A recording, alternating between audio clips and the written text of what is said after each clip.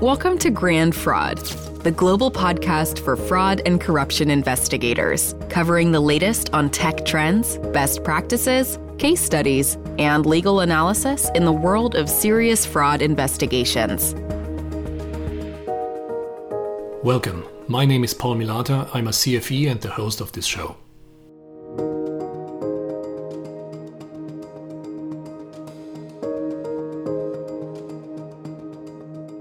This is the second and last episode of my interview with Javier Justo, the 1MDB whistleblower. In the first episode, Javier told me how he started to work in the Swiss banking industry in the 1980s, how he was employed by a company called PetroSaudi, how after leaving that company he had reasons to pass on 220,000 emails to the media, and after the media published the first articles about PetroSaudi and the connection to 1MDB, he was arrested in Thailand.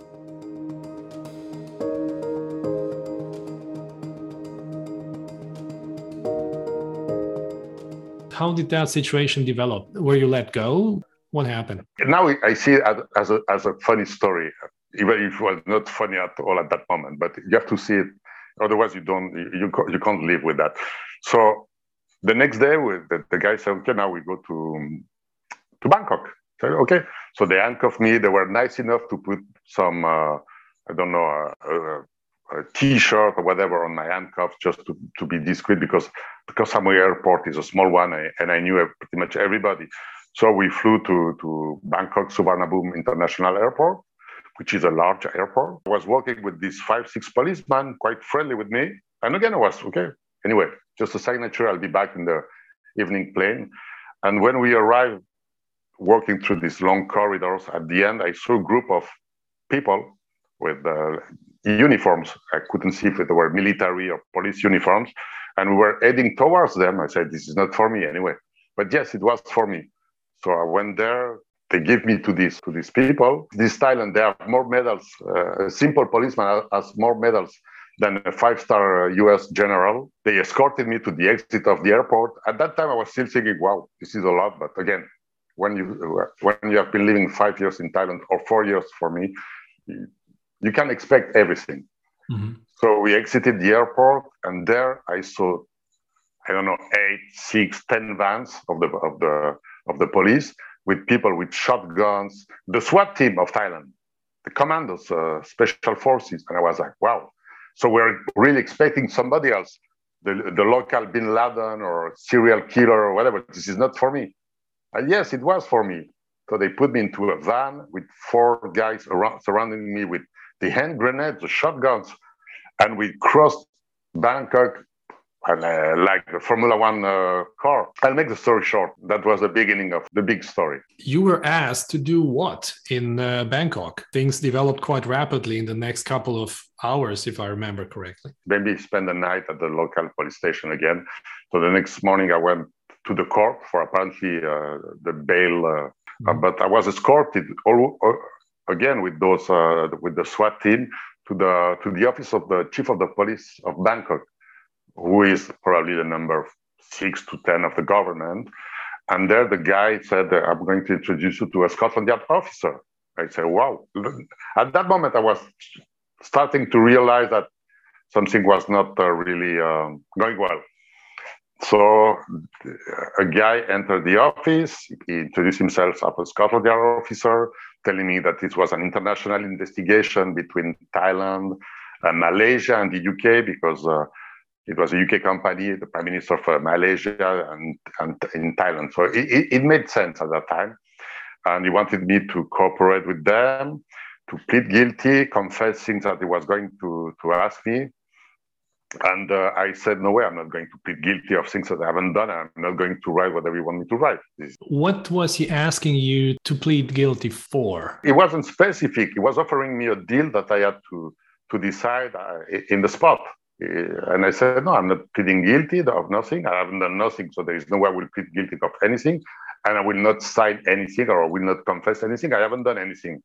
Right. So this is Thailand. If you start signing papers, this is the beginning of the major problems.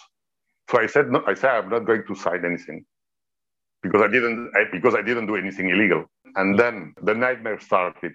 So he sent me And this Paul Finnegan, that's his name, told the chief of police to send me to prison. So I was sent to prison.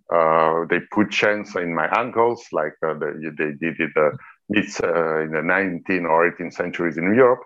And they sent me to the Bangkok prison. I arrive at night. It's a prison. It's a Thai prison. It's not a European prison. That I never been. But they put you naked. They search you. You have to show your intimate parts to be sure that you don't have anything. It's night, so you don't see anything. They send you straight to a cell, and you don't sleep because you can't sleep. And you see the reality the next morning. That's when the reality strikes you. It is something that you cannot imagine. You have to live that to understand. I was in a cell with 50 people, with one hole, a bucket of water, and you had to use that bowl to do whatever your body needs to do and take your shower at the same time. You have 50 people for one hole. The temperature is, you put 50 bodies inside a cell. The temperature is probably 50 degrees with just one fan. It's dirty. You sleep naked because you can't stand any piece of clothes. It's so hot. You sleep with the feet of the guy next to you in your face. I mean, it's as disgusting as it can be. They let me there for 3 days. I mean, you can go out from 6 in the morning to 3 in the afternoon without doing nothing. And they made me spend 3 days there. And after 3 days, Paul Finnegan came back the same day with Patrick Mahoney. And they again said, the first it was Paul Finnegan said, okay, Xavier, you want to work with us, cooperate, plead guilty, sign whatever I'm going to ask you to sign, and be home in a few weeks or months, or you will spend 9 to 10 years in this cell. So I had no option. I had no choice. Nobody can, again, comprehend what is to live inside the Thai prison without being there. So I said, okay, give me the paper, give me the pen. We have a deal. I will write whatever you want. And that's what happened. For a few weeks, I wrote this fake confession where I was incriminating myself. I was telling that I was a criminal, that I was interested only by money, that I stole the data, that I was working with the press and the Malaysian opposition against a legit prime minister, that PetroSaudi was a great company, that the deal was legit, and that I was a bad guy. That was pretty much it. You mentioned that Mahoney showed up on the same day as Finnegan. Yeah, absolutely. At the police station or? Inside the prison, and not inside the visiting center. You have a visiting center in the prison. But in my case, this Paul Finnegan was coming for the deposition in the offices of the governor of the prison, the number one of the prison. And Patrick did the same. So Patrick came, he said, Xavier did something wrong, but we're working with Scotland Yard. You don't know the whole story. Cooperate with us. Do whatever Paul wants you to do. Write whatever he wants you to write, and you'll be home for Christmas. Right. I had no options not to believe him. I was interviewed in the offices of the governor of the prison. Even the VIPs of the prison never went there. I was received there with coffee, some sweets, air conditioning. The guy was introduced as a Scotland Yard. I was 100% convinced that it was a real operation. And I'm assuming you didn't have a lawyer present at that meeting, right? No, I had no lawyer. I had the lawyer from the local police of Koh Samui, who were crooks. They stole a lot of money. So after that, Patrick Mahoney with Paul Finnegan, the people that sent me to jail, they choose a lawyer for me, a Thai lawyer, and more than that, a Swiss lawyer. So PetroSaudi was basically paying the lawyer who was supposed to defend you. Is that correct?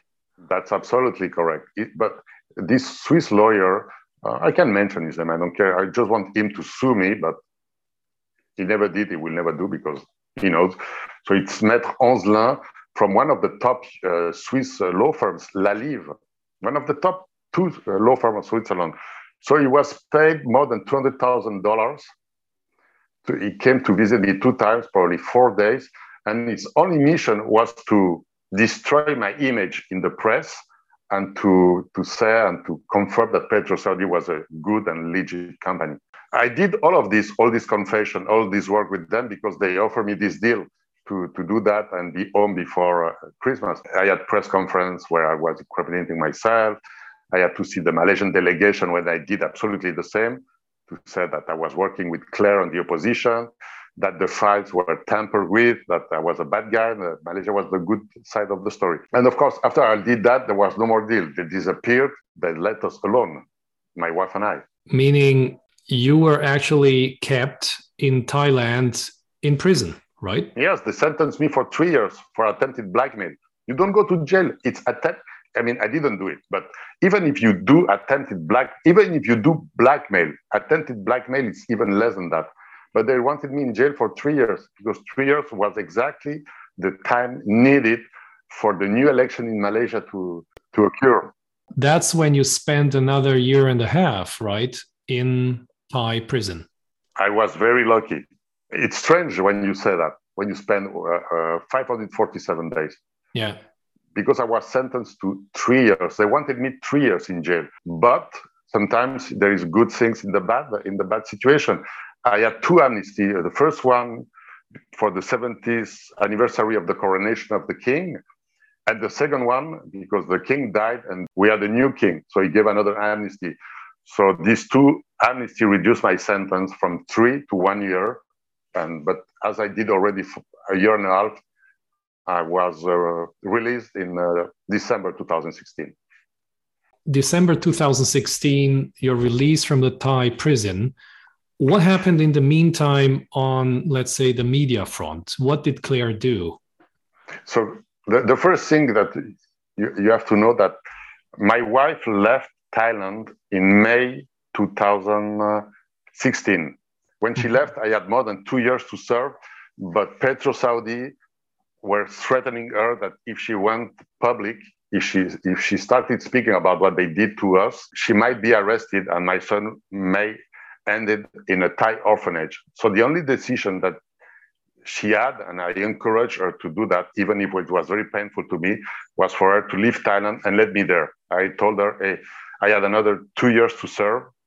I'll do it. If I know that you're safe, if our son is safe, I'll do it. I mean, it's tough, but I can make it. I can't make it if I have to think about your safety on a daily basis. It's tough enough to survive in a Thai prison, but if you have to think about the safety of your wife and son, it's impossible. So she left, and that was the turning point. She contacted Claire, and they started a media campaign. At that moment, a little bit earlier, I had the support of the Swiss authorities. So they avoid a lot of bad things. Malaysia wanted me to be extradited to Malaysia, of course. I had the support of the Swiss authorities. I was supposed to be transferred back to Switzerland in September 2016 to finish my sentence there, because there is a treaty between Thailand and Switzerland, like there is with Germany and others, where you serve a part of your sentence and you finish your sentence. So everything was agreed. The Thai authorities even confirmed that in the press, in the Thai press. I signed all the papers, the embassy confirmed everything. I was supposed to leave mid-September, but what happened is that a couple of days prior to my transfer to Switzerland, the Prime Minister of Malaysia, Najib Razak, came for an official visit to Thailand. And guess what? My transfer was cancelled under some administrative reason. But they couldn't extradite me. There was a lot of pressure from the Swiss authorities. Did you also contact any other government authorities other than the Swiss? My wife was contacted by the FBI. The FBI came 3 times to visit me in prison. For the first time in history, the FBI was denied to interview a prisoner in Thailand. They came 2 times. The third time they didn't come, they contacted my wife. My wife saw them so the FBI in Bangkok, so the FBI in London also. The Thai authorities didn't let them interview me. What happened after you were freed? I mean, after December 2016, how did the 1MDB story evolve in 2017 and 2018? So first thing I did when I was released in early 2017, we went on holiday to Spain, spent a few weeks and months, just try to adapt. After that, we started building a criminal complaints against Petro Saudi, Tarek Obaid, Paul Finnegan, Patrick Mahoney. So that's what we did in 2017. It was a huge task because our complaint is a few hundred pages. It's full of evidences, of emails, of call recordings, messages. It took a lot of time. I was also interviewed by the Swiss authorities in the case that they have against those people, Tarek Obaid and Patrick Mahoney. That was 2017. It took a lot of energy and time. in 2018, trying to do a living, trying to survive. There were new elections in May 2018, and for the first time in history, the opposition party of Malaysia came into power. Claire and I were seen a little bit as the heroes of this event, even if at the end the real heroes are the people that went to vote. I take some proudness out of it. I'm a small participant to this achievement. So that was 2018, 2009, 18, 19. We moved to Malaysia. I went there to see people, minister, the prime minister. I did a few conferences there. People were very friendly with me. We moved there. An investigation started in Malaysia in 2018, and of course it took a while to realize the size of this fraud case. If you would sum it up, what is your best guess today? How large was the damage done by 1MDB to the public funds of Malaysia? So first, I discovered that 1MDB was just a part of the corruption system. There were other entities, SRC case. You mean Petrol Saudi was just a little part? No, the 1MDB, right? Sovereign Wealth Fund, it's a part of the corruption system. They took so much money. It was a kleptocratic government. So right. 1MDB was a part of that, but the construction of highways was another part. Everything was corrupted. It was not only 1MDB. It was a systemic system of corruption because the party in charge of Malaysia was the same since the creation of Malaysia. So the Malaysian anti-corruption authorities were the ones that were chosen by them. So there were not any counterpower. The judges were elected by this system. So there was no real point of fighting corruption in Malaysia. Right. If you think just about 1MDB, can you put a number on the fraud volume? Something around $10 billion, maybe 8, maybe 14. I don't think that as of today they know exactly. No, because you have companies under companies that belong to other companies that at the end belongs to 1MDB. So roughly it's around 10 billion. Right. It compares to the annual public education budget of Malaysia for 1 year. It's double the amount the public health budget of Malaysia has been for 1 year, etc., etc. But these are the consequences of cases like these. What were the consequences for you? Did you decide to return to Spain? Did you stay in Malaysia for a longer time? How did your family cope? The family coping is quite okay. From time to time, I have to assume the consequences of my actions. I give the data, I give the file, I made this decision, and that put our family into a lot of troubles. Sometimes it's not that easy. Going back to Malaysia, we moved there. We spent a year,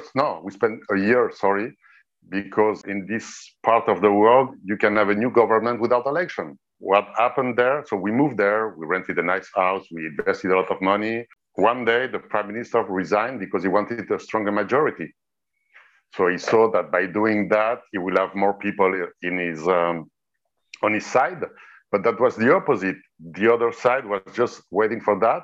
The result at the end, the net result, is that the guys that were rejected, now it's 4 years ago, are back in power without any kind of vote, just by the game of alliances and political friendship. Right. So we had to leave immediately. We left Malaysia in 48 hours. We abandoned everything. We pretty much went back to the point A without anything. But in 2020, if I'm not wrong, the former Prime Minister of Malaysia, Najib Razak, was sentenced to a 12-year prison sentence? Yes, he was sentenced to 12 years for a case in the SRC company, another company belonging to the Ministry of Finance. He was sentenced to 12 years with the first court. The sentence was confirmed in the appeal court, and now he's expecting the ruling for the Supreme Court. I'm quite convinced he will not put a foot in a Malaysian prison. He's still the man in charge. The Prime Minister is I could say, is his puppet. Mr. Najib Razak still has a lot of billions hidden somewhere. Malaysia, you can buy votes. He's very close to the king of Malaysia. And for the end of the Ramadan, the king of Malaysia published some pictures of him, his wife, in the presence of Najib Razak and his wife. If that's not a message, I don't know what is the message. Right. Even with this sentencing, I mean, the king has, like in Thailand, the right to offer a royal pardon.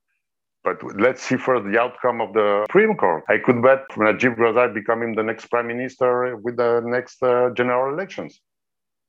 You were not hired by any bank after you returned to Europe. No. Is that still so? It's worse than that. I mean, I don't have a job. I'm surviving between small jobs, conferences, a couple of consultancies job.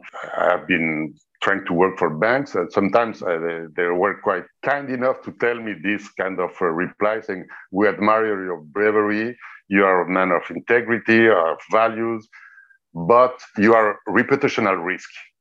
Whatever that means, I don't know. That's the way it is. It doesn't help to be a celebrity, to find a job. And worse than that, Switzerland, which at the same time has been asking for my help as a witness. I've been to Bern a couple of times in the case that Switzerland has against Petro-Saudi to confirm facts, evidences. So they ask my help. They pay my ticket from Valencia to Switzerland. But at the same time, they put me under investigation 5 years ago for industrial espionage. So that doesn't help.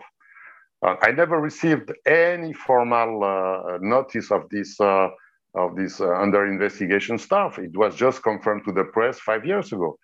So yes, it's something that I have to live or to survive with. Would you do it again? A few years ago, probably 2 years ago, I would have said yes without thinking. Now I will develop this question in two parts. Will you do the same knowing the outcome, or will you do the same not knowing the outcome? Without knowing the outcome, yes, because that's who I am. That's what I am. It's me. If I see a crime, I will intervene, whether it's a financial crime or another crime.